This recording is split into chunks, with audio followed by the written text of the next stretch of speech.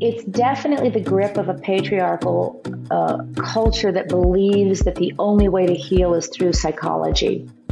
That the only way to, in 1880s, Freud created psychology, right?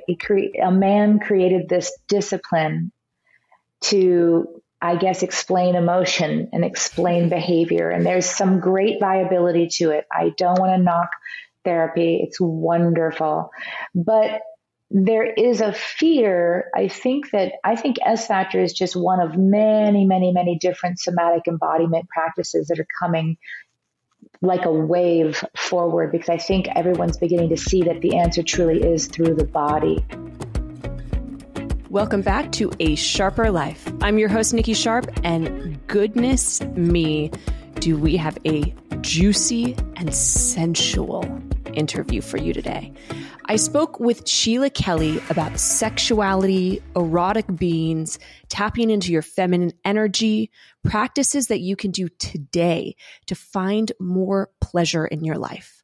We go into why women are living in their masculine and the challenges that these present in relationships, as well as how to fully embrace the divine goddess that you are.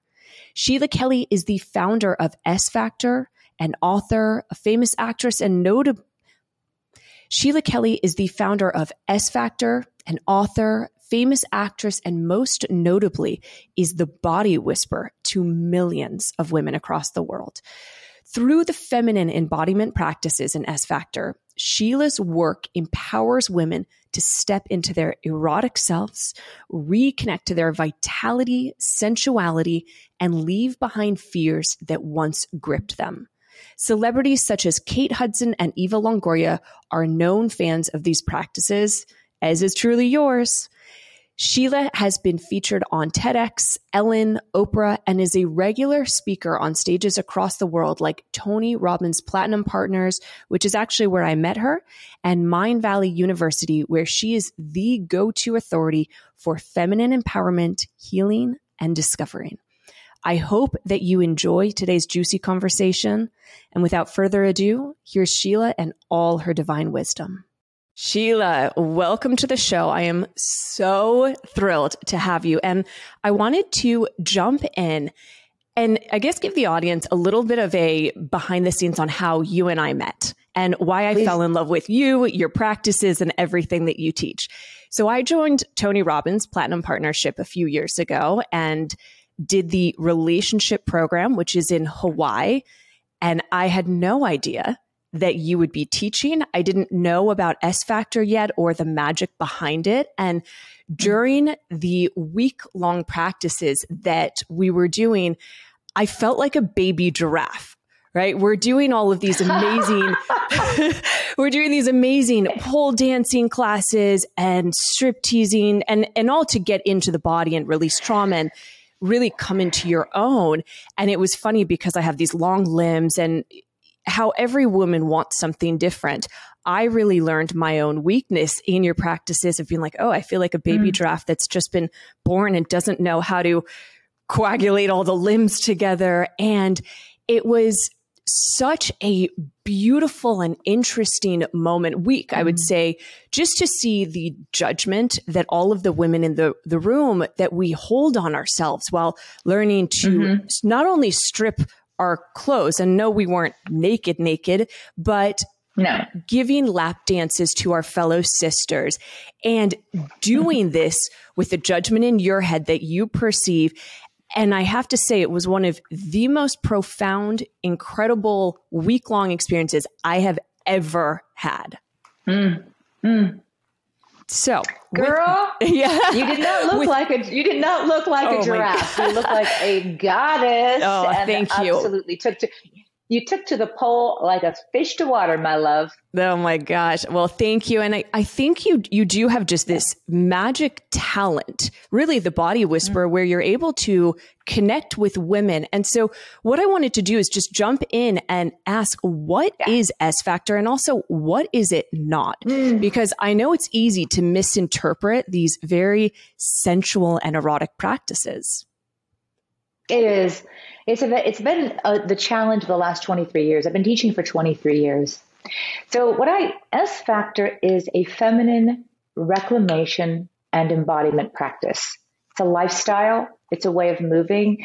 It's a way of understanding that life through the body is a feminine practice and life through the mind is a more masculine practice. And we have all kind of bought into living through our minds and our intellect and our cognitive, figure everything out, rationalize everything. What's the logic behind it? And we've lost the art, the skill, and the beauty of what it is to be an intuitive, embodied feminine creature. And I'm not just talking female and male, woman, man, any gender. I'm talking about every human being on the planet has lost their feminine.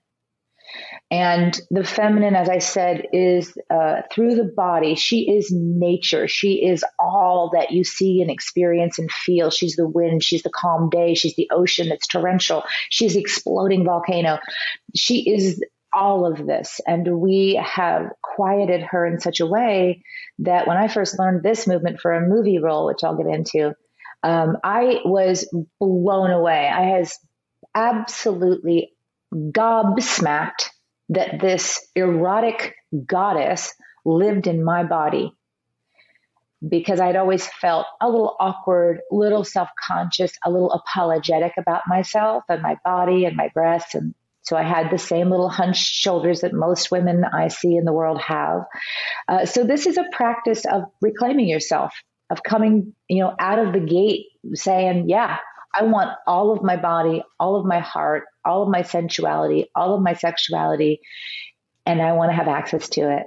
It's my body. I want to own it.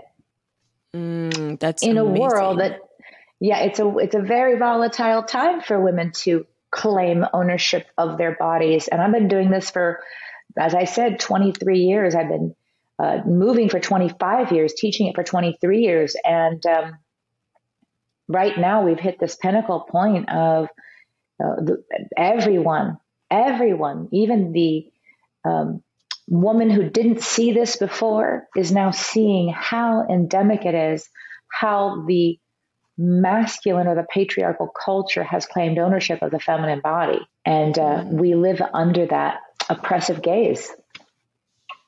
So fascinating. And could you go into a little bit more of what the practices are? Because I know when you Google S Factor and you see it and you go to a class, especially as the first time, it's like, okay, we're going to be stripping down. And you don't do that on class 1, by the way.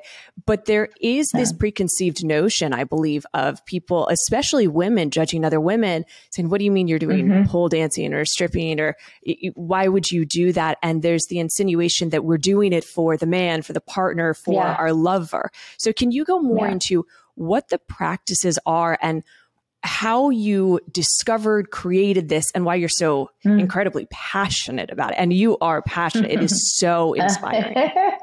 I'm super passionate about it because it's truth. It's right. It's the right thing. It is the right thing for a woman to own her body fully.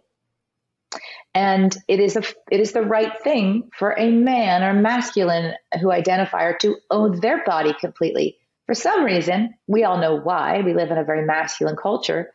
Men and those who identify as men are encouraged to live 110% in their body. Go Tom Brady. Go Judge. Hit your 60-second home run. But when a woman does it, she is castigated. She is spurned. It is an absolute atrocity to me that we live in this place, in this space globally, where a woman reclaiming her hair in Iran or reclaiming her ability to have or not have a baby or owning that ability is challenged. So what is S Factor? S Factor starts with the philosophy that your life begins and ends in your body. Your body is the epicenter of your life. And I know this speaks to you, Nikki, because I know you believe the same friggin' thing. Your body is where you live from. And your first breath, your breathing pattern is your rhythm. Your breathing pattern is your birthright. And it begins to move these natural, beautiful S-shaped curves of the feminine body in a way that is beautiful and pleasure-filled and intoxicating, and the opposite sex in a heterosexual way or a cisgendered way sees the feminine body moving in that way as erotic. I feel it as pleasurable. I feel it as fun.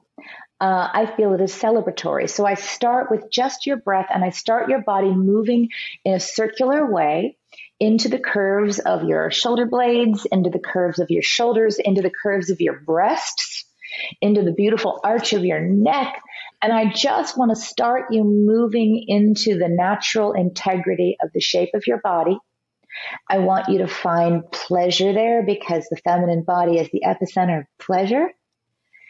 And then I'm going to start you exaggerating your curves even more. So I'll start doing more upper body exaggeration. And it's all organic, idiosyncratic movement, meaning I'm not going to give you a certain jazz move or a piece of choreography.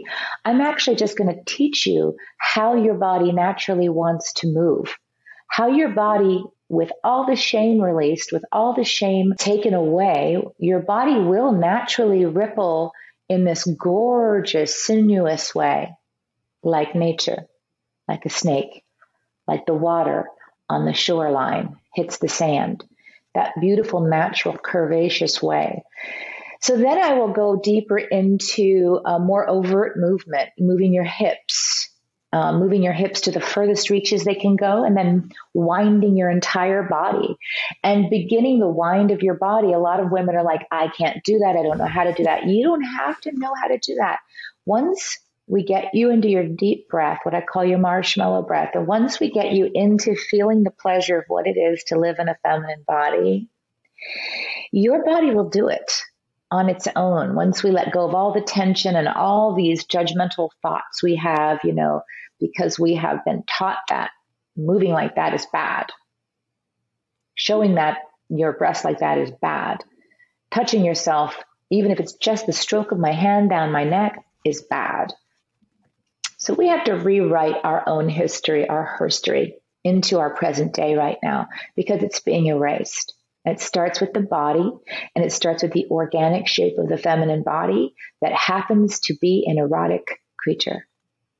I just have to point out too, as you're saying everything, you're moving and touching yourself, and I can hear and sense the breath that you take as you describe each motion. And it's so beautiful, and a reminder, even for me, to pause, to contemplate. And I think I very much have always lived in my masculine, and it's been a journey to come into the feminine. And I find with all the things and moving and packing and unpacking, I feel like I have this constant to-do list. And I even right now feel out of touch with my feminine side. And so we'll get into that, tips for people, but I just really want to acknowledge that even listening to you is I can close my eyes and feel the way that you're talking. It's really beautiful. That's beautiful. That's really beautiful. It's been an incredible journey for 23 years, because the minute you let women know or people know what you teach or what your philosophy is, they are with you all the way up till you say the word erotic. It's so funny because, you teach feminine embodiment, you teach reclamation, you teach, I love all this is badass stuff. But the minute you say that part of that reclamation, because there are 3 parts of your feminine that are shut down the minute we come out of our mama's belly, right? Your curve of movement, the way your body naturally wants to move, your sensuality, the way your body naturally wants to feel, and your emotionability, your emotability, which is the way your body moves emotion through her. Squelched. So those are 3 very, very important parts of being fully expressed in your feminine. So once you get women to, they're like, oh, that's so cool. That's so cool. But the minute that you let them know that when you release all of these energies in your own life, you will release a lot of erotic energy. You will feel the erotic power. immediately apology happens and shame happens and constriction happens. And I wonder, when those young boys are brought out onto the football field and the basketball court, and they're taught to be the most masculine version of themselves that they could be, is there any shame there? Because we all, I, who am heterosexual, find men to be incredibly erotic when they are living in their fullest masculine expression. When they're throwing that ball through the hoop, or they're running that ball across the I don't even know what it's called, the goalpost. Yeah, whatever. That thing. So it still just flabbergasts me as to the inequity that we still live in. And we're still, most of us, blind to it and okay with it. I'm not okay with it. That's the passion you hear. I love everything you're saying. And it was actually, you've already touched on it. A point that I wanted to bring up is that I think that we are still living in a pandemic. And I'm not talking about COVID. I'm talking about that women are living and breathing and acting out of that masculine energy, as you talked about. And I mentioned, I've dealt with this. I still deal with it. Yeah. I don't think one day it just clicks and you're like, okay, I'm feminine now. It's an ongoing embodiment practice, as you say. Yeah. And truly, as you said, 23 years for you, for me, it's been years. Why do you think that society is leading women to being in their masculine, lacking trust in themselves, whereas men are pushed to, it's the fuck yeah mentality. So why do you think that is? And how do we get out of it other than just having every single woman practice S Factor, which I wish they all did? I wish so too. Oh God, I wish every woman would just taste the nectar of her own brilliance, her own gorgeousness, her own power. Because she thinks her power is in the masculine. It's not. She's never going to be as good a man as her masculine counterpart's going to be. But she's going to be one hell of a fucking woman. And so why do I think that happens? Because I think we have, there's a beautiful book I love by Riane Eisler called The Chalice and the Blade. And she speaks of a time in the lower Neolithic period of time where it is theorized that we as a global human, we lived in a partnership society. It wasn't patriarchal. It wasn't matriarchal. It was both, leading this beautiful society. It was a very evolved society. It had plumbing. It had all kinds of sophisticated architecture. It had beautiful figurines. And what has happened since that time, it was 6,000, 10,000 years ago, is we've become a patriarchal culture run by the masculine. They've created a culture. We've created a culture that values all that is masculine, the 5 masculine geniuses. And we have ridiculed and downplayed the 5 feminine geniuses. So to be of value, to be somebody that is valued in this culture, is to be strong in your 5 masculine geniuses. And so we all try our best to man up as best we can. And many of us are on the outskirts and never can quite get all the way into the inner circle of the masculine culture, because we're never going to be that.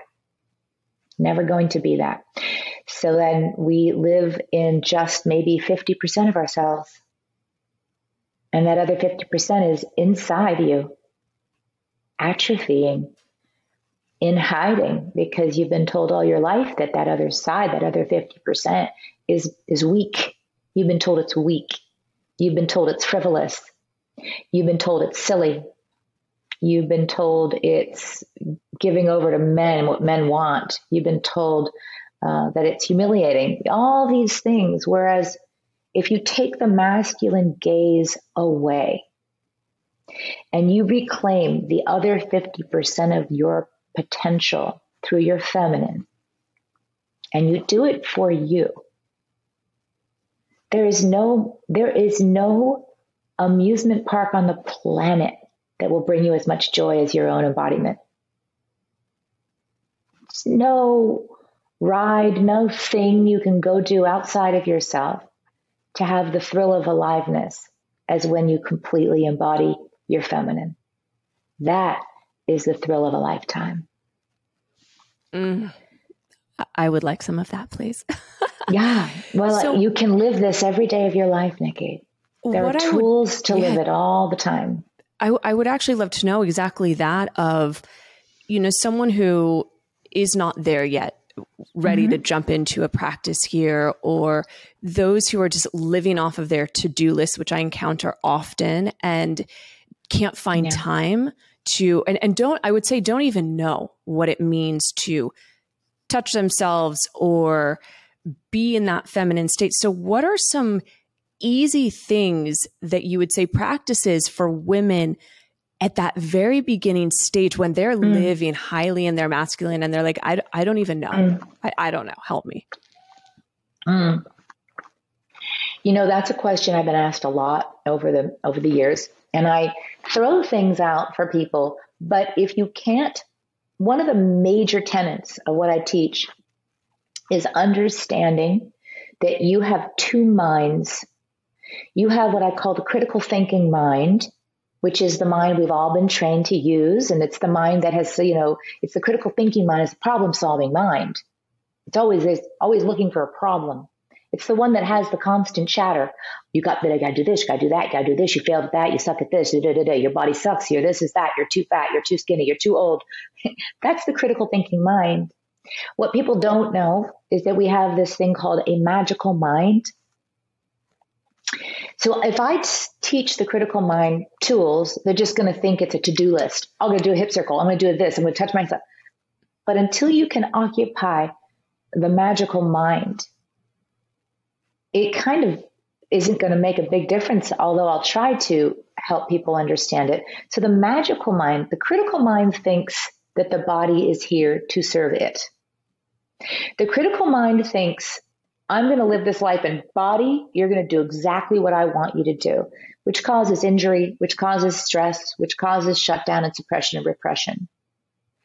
The magical mind, when you can turn on this part of your thinking process, believes that it is here to serve the body. Body, tell me, what would you like for more pleasure? What would you like for more euphoria? What would you like for more bliss? What can we do to serve your experience on this planet? The magical mind understands that the body knows how to live her life on this planet better than the mind does. Turn on the senses, turn on the intuition, turn on the emotion, turn on the sensuality, turn on the pleasure. Turn the body on like a beautiful heat-seeking missile. She will find your bliss. She will find your truest potential. She will find your euphoria. So I'm going to tell you that I have in the past said to people, stand up off of your desk and just do a hip circle. But don't just do a hip circle. I'm going to add to it. So I'm going to help people get into that magical mind. Do a hip circle, but do it. Go to the bathroom, get into one of the stalls, lock the stall, put some music on, put some earbuds in, and then stick your tush back as far as you can.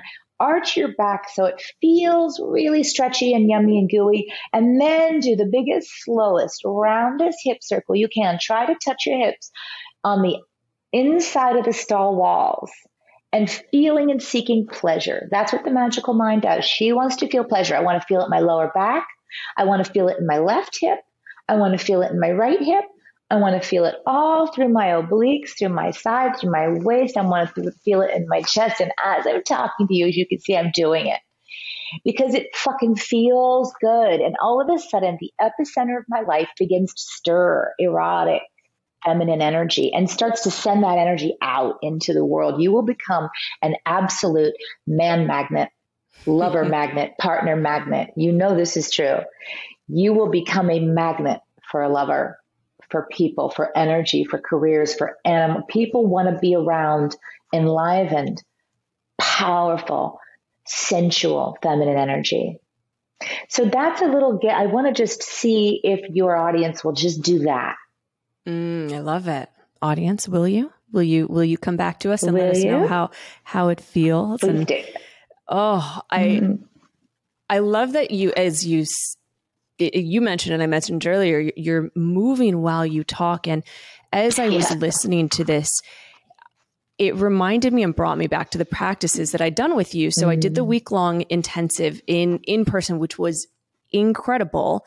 And then the pandemic happened. So I know that you had to shut some studios. Everyone was affected from it. But what you did, which I think was genius, was put it online, which is a tough thing to do in one sense online when you're like, okay, ladies, lay on the floor and wriggle around and do this. But you brought in incredible teachers. And one thing that I noticed during that 6-month program was the amount of fear, the amount of shame, of guilt, of everything coming out just from a woman touching her left shoulder, or just from a woman doing that hip circle. It brought out. So could you share with us, I guess, from your experience of 23 years of doing this, what's coming up, what's coming out? And is there a point in which the mind clicks and is like, oh, wait, I don't need to hold on to this story anymore? Because I've experienced that. Yeah. Well, here's the thing, Nikki. What I do is I teach the body to reclaim her fullest potential, period. I mean, and so to do that, when all that negativity hits you from the time you come out of your mother's belly, right? I don't know. I was 4 years old when I remembered my first offense. I call it an offense, right? The first time somebody criticizes my body or how I'm living in my body. My daughter was 4 years old when she was told to put her bikini top on at a public pool. I was told to put my t-shirt on 110 degrees in Philadelphia when I think I was 4 or 5. So we've all had them. Many of us don't remember because it's so normal. It's become part of the invisible fabric of shame that we weave into young girls and women. So guess what happens? Look at my hand. So we weave this shame into the fabric of your musculature. We weave this shame into your fascia. And then your body forms itself in shame. And so if you can't see me, you're just listening, I'm lifting my shoulders and pulling them forward because this is a posture of shame. So many women have this posture.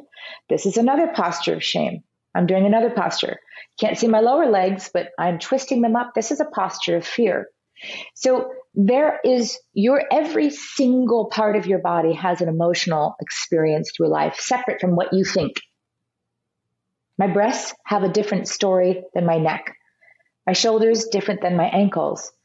And so when you begin to hear the orchestra, the symphony of your body begin to speak to you and feel safe and feel seen and turn back on, you're going to turn on literally cells that have been shut down and frozen for however long you've been alive. So when you begin to wake all of this stuff up, all the emotion that you squelched back at that day and that time and that shame will need to move out of you.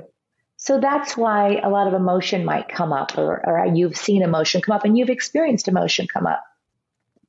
Because what you're doing is you're literally breathing those stories out of you. You're releasing them. You're letting them go because all emotion is pure energy, right? Emotion is a cue that comes into your body that tells your body, take an action. Take an action. But if I don't take that action and I pull back into my chest and I collapse my chest, there it lives. So when I ask you to do an inverted spine circle with conscious awareness of the intention of opening up, stretching through this fascia and this musculature, and then I say, let your heart come out, that is going to give you permission to release all of this old, toxic shit that has kept you smaller than you are. This kept you contracted into this little tiny box. You're going to break every fucking box that you've been put into. Does that help you understand? Because it's really powerful. It also lives in joints. So when I get your joints moving, this movement practice will find the fullest expression of movement through pleasure that you've ever done before. So I'm going to ask you to move joints and move muscle and move fascia to different angles and different shapes into your fullest expression. Oh, I love it. And it's reminding me of doing the Strip and Rise 6-month course where I was embodying everything. And I remember there was one time I had a fight with my fiance at the time, and he went to another room. I went to my room. I put on the playlist, my S Factor playlist I had created, and I danced and I just moved. And I remember feeling such a release from it. And also because I was fucking angry at him at that moment, but I was able to channel it through a really beautiful way. And in that community, I shared it, and everyone, we talked about it. And so what I'd like to know then, this sounds like very somatic body work, right? We're getting into the body. Are you a believer in therapy because the mind is the thing that's creating the problems, which has a hard time creating the solution? So do you believe in therapy, or do you think people really should only be doing that breath work, the body work, the feeling and touching? All of it. Okay. All of it. Whatever you have to do to heal yourself, you're going to heal yourself. No one else is going to heal you. There's no magic elixir. I'm not going to heal you. Your therapist is going to help you. I'm going to help you. I'm going to show you a path I took that really truly was. I mean, I spent many years in therapy. I love therapy, but it didn't take me to where embodiment took me. It didn't I could think my cognitive thoughts. I could understand the stories, but then I had to let them go. And that was through movement. And that is through movement and dance. And I love all kinds of movement, but the reason S Factor exists is because there is no other movement that embraces the erotic nature of the masculine and feminine body. And so allowing yourself to be overtly beautiful, overtly erotic, and overtly free is something I'd never experienced. And I've done a ton. I was a dance major at NYU. I've studied somatics. I've studied trauma. I've studied lots of things. Nothing has done for me and many, many, many of my students what this has done for me, for my body and for my life. So I often say, if you have a lot of known trauma in your body and you want to do S Factor, I often recommend you have a coach or you have a therapist with you so that you can process it with them verbally, because that's not what I do. I do movement. I do the freedom. I do the expression. I do the breath. I do the release. Amazing. So you've touched on something that I actually we're going to come into a little bit later, but you touched on it very early, which is a controversial topic in the sense of women's body autonomy and the right to choose. So whether it's how they're dressing or expressing themselves freely without judgment, choosing what they do with their bodies. Why do you think we have such a judgmental society, especially affecting women's femininity, and women to women really is a big cause of this as well? So I'd love to know your thoughts on this. Well, that's very, very complicated rat's nest that we have to actually take apart piece by piece to really, really do it justice. And I think we probably need a whole hour to do that, but I'm willing to jump right in there with you right now. This is a very passionate subject, as you can tell, because I brought it up way at the beginning. The number one thing, the thing that we all don't know, and it's really, really important to hear me say it and then let it sink in. The most valuable natural resource on the planet, it's not gold, not diamonds, not oils. It is the feminine body. The feminine body brings life. The feminine body brings pleasure. The feminine body brings distraction with that pleasure. To own that feminine body is to own the babies, the pleasure, the beauty, the softness, To own that body means I can control how much that body shines, and I can control that no other masculine entity is going to try and take what I own. I'm talking in a primal way. When our tribal community split into nuclear family units, where we had land, and he took a woman, and he took a woman, and he took a woman, and then my children inherited my land. When we became that kind of a dominator society, we women were divided and conquered. We lost our tribe. We lost our sisterhood. We lost our original family unit. And so what happened is that when the feminine is free, when the feminine can be as radiant and extraordinarily luminous as she is intended to be, because she is intended to be that, then she distracts all the bucks. She distracts all the bucks, and then they have to fight over each other to get to her. I'm thinking primal. I'm thinking elk. I'm thinking the elk who fight each other and smash each other's antlers together and heads together. I'm thinking of all different species of animals that fight over the feminine, the chance to mate. It's very primal. And so when we are able to control and keep her and douse her and repress her, we think we're keeping her safe. But actually what we're doing is we're dousing both of us.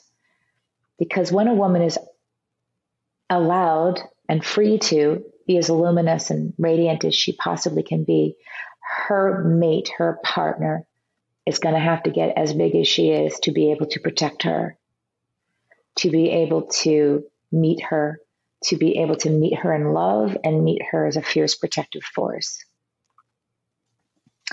That's going to require a partnership society. It's going to require women demanding that. And that's happening in Iran. And and there is a fierce and violent backlash happening. Senseless killings of young, beautiful women who are fighting back, trying to take ownership of their bodies back. I don't know how long it's going to last. I have my fingers crossed. I have my heart crossed. I'm doing what I can do here in New York City, but it's a difficult journey. This journey of rising. Rising is for heroes and heroines. Rising are for champions. So to be a part of rising, you have to first start with yourself and reclaim yourself. It's like the quote, be the change you want to see in the world, right? We want the magic pill. We go into victim mentality. We think someone's going to save us. We think that getting married, suddenly we're going to be happy. And quite the opposite happens, that most people get into a marriage. And I will say, even from myself, I've been married just a few months. We've been together about 2 years. And I recently have felt definitely more in that masculine. And I find that I'm not that sensual, sexual creature. And I don't even reach over to try to touch him because I'm not in touch with myself right now. And I think that's the biggest part, is really coming back to you and stop blaming other people and taking ownership and saying, okay, what am I doing that's keeping me out of that sensual zone? And where can I take a step back? And I'd love to hear, I know you gave the practice of going into the toilet stall, and I love that. For someone even like me who's done these practices, and the other people out there, how do you get them out of their minds, which says, okay, but I have to do this thing today, right? It's, I have to get this shit done, whatever it might be, in order to then feel back to you. Like I'm the primest example of this, to say, I know the practices, I know they work, I know I should be doing them. And yet I'm like, okay, so why am I not doing them? So what advice, I guess, would you have on that to someone who knows it's what I need to do, and yet it's like, oh, I can't. God, right now. Nikki, what a phenomenal friggin' question. Man, you are a good interviewer. Oh, thank you. Dang. You go into the jugular of issues, and I'll tell you what, you nailed it. What it is you've been sucked back into the rat race, or shall we say the gerbil wheel of the patriarchal culture. As long as they keep us busy, as long as you keep you busy, you can't become the radiant force, the luminous force, the empowered force that will threaten the structure of the world right now, the structure of the patriarchal, domineering, authoritarian world that is erupting all around us, right? And, it can't be just women that are part of this journey of creating a partnership society. It has to be men. Men have to see the damage being done. They have to see that we are on the precipice of yanging out of control. So, Nikki, what I have to say to you is, you're going to just knock yourself in the head, but it has to do with the absolute insistence that you come first. And I'm going to give you an analogy. This is what I teach, and I know you know this. What I teach is, those champagne glass fountains at weddings, we put the one at the top and then two. I want you to think of the feminine as the top champagne glass. And I want you to understand that she can only fill up all of the glasses underneath: her kids, her dogs, her plants, her pets, her lover, her mother, her sisters, her friends, her workers. The feminine is the life force on the planet. The feminine is the caretaker on the planet. The feminine in all of us, right? So unless you are giving from an overflowing, abundant, full cup of pleasure and radiance and beauty, you are going to be giving from a wrung out rag, a wrung out sponge with little tiny drops of your sustenance left, which is where we get, right? And you're going to get into a situation with this beautiful man that you're with, where you're both manning up and you're both becoming linear. You're both becoming rational. You're both becoming logical. And you're losing that, you're running the risk of losing that extraordinary dynamic of polarity, allowing the masculine to be as fully masculine in your relationship as possible so that you can be as fully feminine in your relationship. You have to have a morning practice. You have to have a daily practice. And there is a thing I call the 3 C's: constantly, consciously cultivating your 5 feminine geniuses into the deepest, most soulful part of your life. If you have to create, your magical mind will help you create this structure so that you can live in this place of pleasure and abundance and tenderness and what I call the elegance of the present moment, right? This elegance of the present moment is all the feminine has. The masculine is thinking way ahead and way behind, right? I got to move. I got to plan. I got to pack. I got to do this. I got to do that. I did that. I fucked up the last move. I got to do this. So we lose this beautiful moment where we can just sit and ground our bodies through our sits bones, through our pelvis on our chair by tucking your pelvis and then slowly arching your pelvis. And you just begin to wave, right? You can feel my body begin to wave, can't you? So I'm going to tuck my pelvis.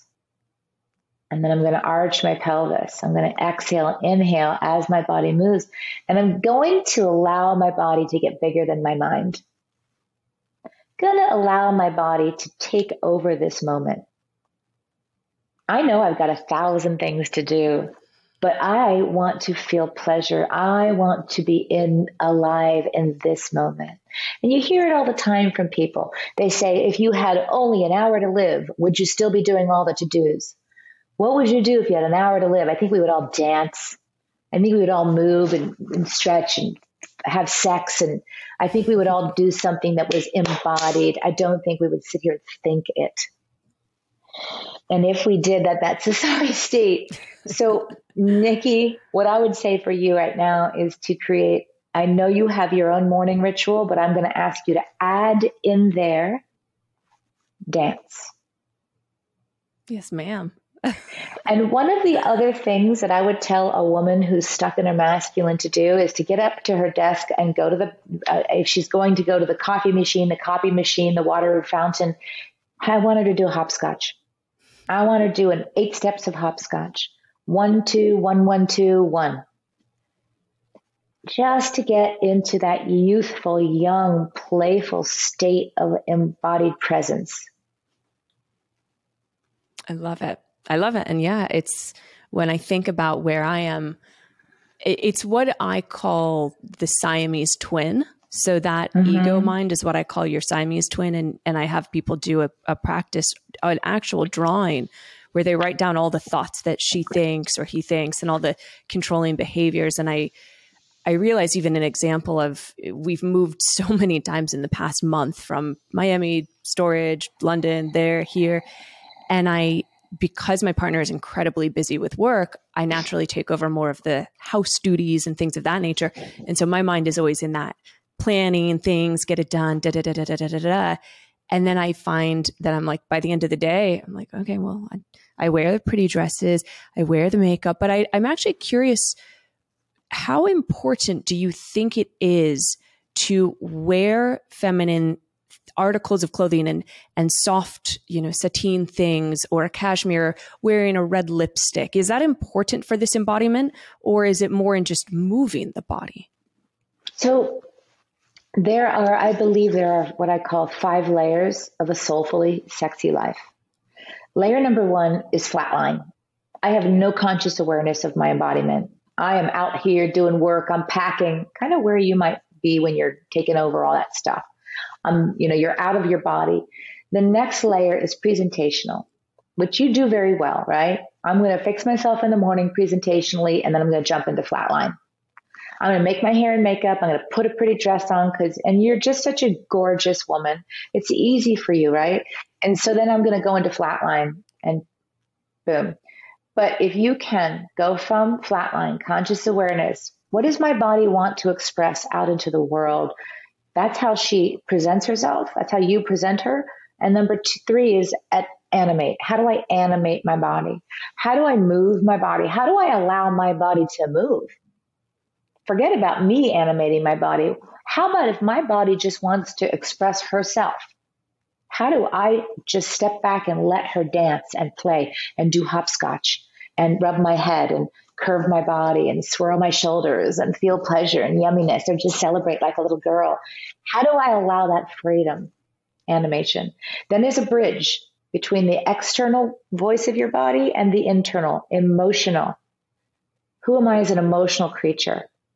How do I identify as an everyday emotional creature? How do I identify as an everyday erotic creature? And then soulful is the 5th layer. Being totally at peace with who I am as an emotional creature, as an animated creature, and as a presentational creature, pulling the whole package together. Because we've got women in our world that are so good at presentational. We've got the Kardashians up the wahoo. They can't animate. I know, I taught her. They don't know how to move. They don't know how to animate their bodies, right? Because they've only ever been seen 2-dimensionally. Put this on, do the makeup, everything's animated. But then you can't get to the deeper, emotional, soulful layer of peace as a feminine, sensual, erotic creature. So even Nikki, so you've got the presentational down pat. While you're doing all the stuff you're doing, here's another little piece of yumminess. Get a playlist playing in the background. Wherever you are, I actually am going to give you the assignment. I'm going to give all your listeners the assignment to start creating a playlist of music you just love. Here's the goal. The goal is to get 50 songs on there over the course of the next 6 months. Get 50 songs on there, and then play that sucker all the time randomly. Play it really softly in the background while you're cooking. Play it while you're taking a walk. Play it in the car. Let your body begin to have a toy to play with. Music for your body is like a ball for a baby or a bone for a dog. It's something to play with, something to interact with, and that will begin to bring you into your body. So when you're packing and the music is playing, it will remind you to let the animated part of you pack. Because what I teach is not what, it's how, right? How you're packing, how you're sleeping and rolling over to touch him. How am I doing it? Yeah. And it's interesting. I'm a lover of music, and I have, as I mentioned, my own S Factor play. I have many S Factor playlists, and I have music for when I'm cooking, and I'm very much that. I love, a glass of wine and moving around. But as I'm listening, I'm being reminded beautifully that I have all the practices there. It's the how am I doing the things, and the how I think is so important. I'd love to shift gears a little bit though to the Netflix documentary that you were part of. I loved it. I promoted it. You didn't ask me to. I was just like, I love this amazing. so much. Thank you. But there was, so it was called Strip Down, Rise Up. And I highly, highly, highly recommend every single person listening, go watch it. It is incredible. It will probably bring up something for you because there was controversy surrounding the documentary. And there were negative comments about the practices, things that you've told the teachers and students, a lack of qualifications for trauma. And I've practiced with you, and I can full-heartedly say those are bullshit, but I understand someone who hasn't had that embodiment practice.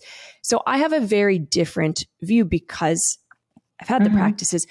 But why do you think your work and this documentary has triggered people and has received negative press along the way? Why do I think first of all, I've seen a little bit of that, but I also saw so much rave, so much rave, yeah, from all around the world. And I'm now teaching women from all around the world. Why do I think it got a little, I feel like it's definitely the grip of a patriarchal culture that believes that the only way to heal is through psychology. That the only way to, in 1880s, Freud created psychology, right? A man created this discipline to, I guess, explain emotion and explain behavior. And there's some great viability to it. I don't want to knock therapy. It's wonderful. But there is a fear. I think S Factor is just one of many, many, many different somatic embodiment practices that are coming like a wave forward, because I think everyone's beginning to see that the answer truly is through the body. So I truly believe that it is the last bastion of the masculine holding on to, trying to hold on to and control how people heal and how people find their own peace with their own being and their own body. So none of this bothers me because I've been doing this for 23 years, Nikki. Trust me, I have been getting whacked from the left, from the right, and upside down, inside out. I have gone toe to toe with the best of them. Bill Riley was one of them. So, this is a cutting edge. It's a very cutting edge practice of women taking back 100% of themselves, healing themselves, being responsible for themselves, and becoming great champions and not victims. And I feel like we are in right now, and I believe we're leaving this bizarre culture of identifying as victimhood. I think there've been a lot of people that are like, woe is me, and I've been hurt, and that means that you should take care of me and pay attention to me. And I believe no one's going to save you but you. Amen. No one's going to heal you but you. No one's going to mommy you but you. This is your life. This is your one shot. This is it. So please know that in whatever modality you use to help you heal yourself and you help you become fully expressed, amen. God bless you, whatever works for you. And S Factor is one hell of a brilliant, incredible tool to use to fully come into body. Couldn't agree more. So yeah. Do you plan on opening more studios? I mean, I know the pandemic shut quite a few of them, or are you shifting the business mostly online and then to the retreats that you do? Exactly what you just said. I am at a place in my life where I do not want to own a brick and mortar studio anymore. And what we're doing is we have a 3-tier business now, and it is, I'm going to tell you, like gangbusters. I don't believe it took the pandemic for me to get to where I am now, because now my reach is much, much wider. As I said, the documentary has exploded this movement all over the world. And it's beautiful because that's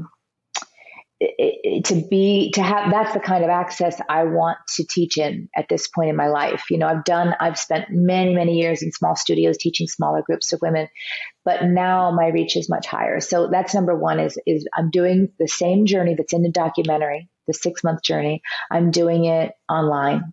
And it as you were part of the beginner one, the first one, it is incredible. We're into our second one right now, and we're only doing it once a year. The other thing we're doing is 1 retreat a year. I used to do 8 retreats a year. Now I'm doing 1 retreat a year, and I am loving, loving, loving that. And the third thing is teacher training, because I want more and more and more leaders. I want more women giving this gift to other women. So those are the 3 tenets.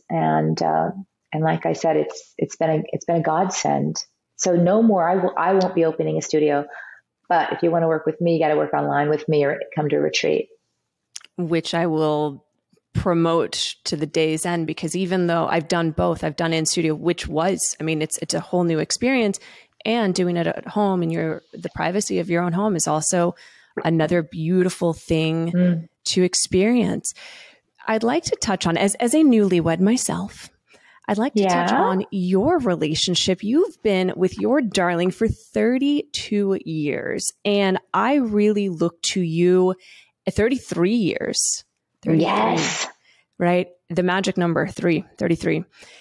I would love to know, I guess, what are I hate asking this, what are the secrets? Because I don't think there's any, like, as we've said, magic pill, but keeping the passion alive. Yes, I know the practices you're doing. How, there must be times where he falls out of that masculine energy and polarity. Naturally, the feminine kind of steps in there. So I know it's up to you, but 33 years is a long time to grow and change and shift and relearn each new version of one another. So I'd love to know, I guess, some tips, tricks, secrets, whatever the magic pill is, but really anything you want to share on that evolution. That's a really long time to see different versions. A long time. Oh my God, Nikki, 33 years. I'm going on 33. So we hit 32 back in April. So we're going into 33. So I always like to kind of go ahead, but, congratulations. I'm so excited for you. And let me tell you something. There are 3 things in my life that have carved my soul and my experience on this planet. Number 1 was my kids. Having kids. Number 2 is the business, which is another form of a child. And number 3 is this relationship. Continues to challenge me and carve my soul. Now, if you don't want your soul carved and you just want to feel good all the time, you may not want to get married. Because to me, marriage is choosing the depth of love and to explore the depth of love as opposed to the width of love. All the different flavors, because you can actually go so deep with someone. And as a feminine creature, being able to go deep with someone means that you've got to trust that person, the feminine who has been hunted all of history, right? The feminine body has been hunted. We need to feel safe to be able to truly surrender, truly open to love, and truly allow ourselves to be entered, not just vaginally, but soulfully, emotionally, every which way, and to kind of explode our radiant, brilliant, star-spangledness all over the place. That's key. So having that kind of trust is huge. And choosing to be married, I honor you so much because it's such a powerful choice to make. I adore marriage. I love being married to this man, even though sometimes I hate him. I love being married to this man. I love having a family. my own family and building my own family, even though sometimes I can't stand him, even though sometimes he can't stand me. We can't stand. It's like, it's cyclical. It's in waves. And those waves, they do arc up, but sometimes they arc up slowly. And sometimes it's painful and difficult and challenging. But when there is this core commitment to each other and this core, and I'm going to say this word, compassion for each other. And the third word is respect for each other. So respect comes third because the heart of compassion to me is so important. To understand who each of the other partner is. Now, before S Factor, we were on the way down and we were probably not going to last because I was very masculine and I was constantly challenging his masculinity. And we were both playing in the field of the masculine. And I wasn't as good as he was, so I'd get even angrier and I'd bang my head harder and we'd fight harder, and it was just dismal. When I discovered that, oh my God, over here to the right, there's this entire other playing field, the playing field of the feminine, where I could thrive, where I was the expert, where I could find my pleasure on my own. And when I realized that is when everything just went, and this was 10 years in, babe. 10 years in, and we finally went, oh, now we understand why we're together. Because there's epic love here, profound chemistry, deep soul connection. But all that noise, all that invisible shame that was in the fabric of my being and his being was in the way. So when you start getting all that crap out of the way, it was extraordinary, because it also, coming over to the feminine playing field and then looking back at him in the masculine playing field, I all of a sudden was like, wow, look at that magnificent masculine being over there. Look how big he is. Look how strong he is. Look how bull-like he is. And then all I wanted to do was make him bigger and stronger and more masculine.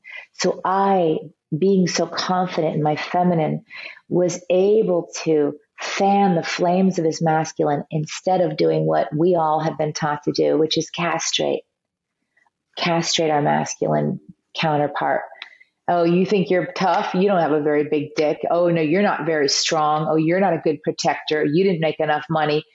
I mean, we can be vicious, and I've done it and I've seen it. And my biggest recommendation, and when I teach this particular, I do teach relationship, and I teach the 5 pillars of an epic relationship. And the number one thing is to king him, or crown them. And if you're with a woman, it is masculine. Crown them.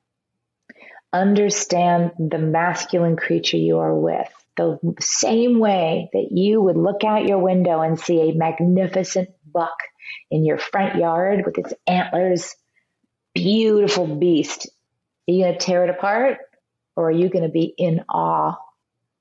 So be in awe of your masculine counterpart. Just watch what happens. Just watch. Amen.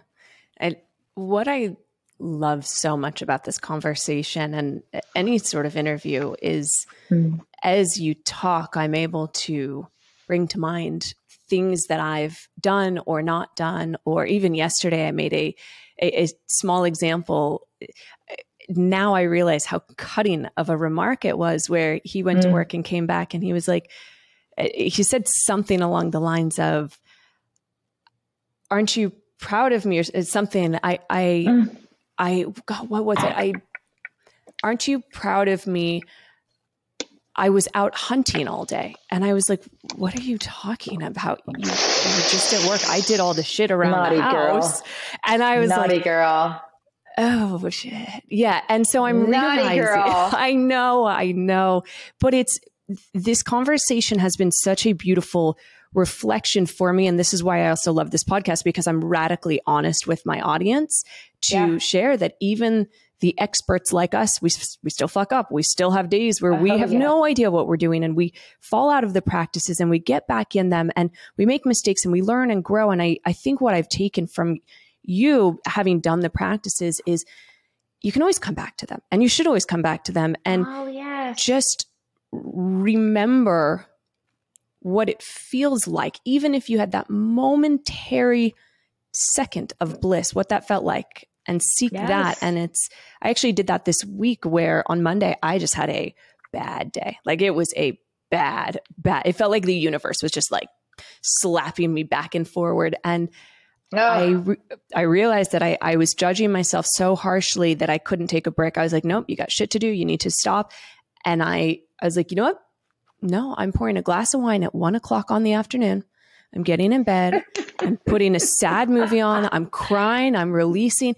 And by the end of the day, I was just like, oh, and here I am. And I felt like I'd come out of that cocoon, but I needed to give myself that permission. And that's what I'm hearing over and over. It's giving yourself permission to play with yourself, touch yourself, experience that joy, that pleasure, that sensuality, and going into exploratory mode. Yes. And go just to build on that, experience the sadness, experience the rage through your body. Go do push-ups, do squats, go play basketball, play tennis, play pickleball, whatever it is you need to do. An emotion is the sign, the signal to take an action. So just take an action when the emotion comes up. All of this is about embodiment, all of it. It's so powerful to hear you talk that way, and to hear you. I'm like applauding you for doing that on Monday. How brilliant is that? Yay. Good for you. Thank you. And one thing I would just add as well to that is, you're saying, you know, the emotion in the body, it's energy in motion, stuck energy. Like, I know for myself, whenever I go to a Soul Cycle class, I will bawl my eyes out, because it's that just pushing my body to the brink, the same as the embodiment practices that you teach. And so, Sheila, this has been a phenomenal, delicious, juicy, sensational conversation. And I want to thank you for your presence and for you teaching this work. Where can people find you? What would you like to share or promote, or any last nuggets? You know what? They can find me on Instagram at follow S Factor, follow Sheila Kelley S. And they can Which we'll put in the show notes. Awesome. Go to sfactor.com and get on the wait list for the next 6-month journey, which is next year, or come to the retreat with me. Amazing. Sheila, thank you so much. What a beautiful soul you are. It's always so good to talk to you and see you, beautiful creature you are. I'm married. What? Yay, you and me. I would show you mine. I'm not wearing it, and my nails are ratchet. I'm about to go get them done. So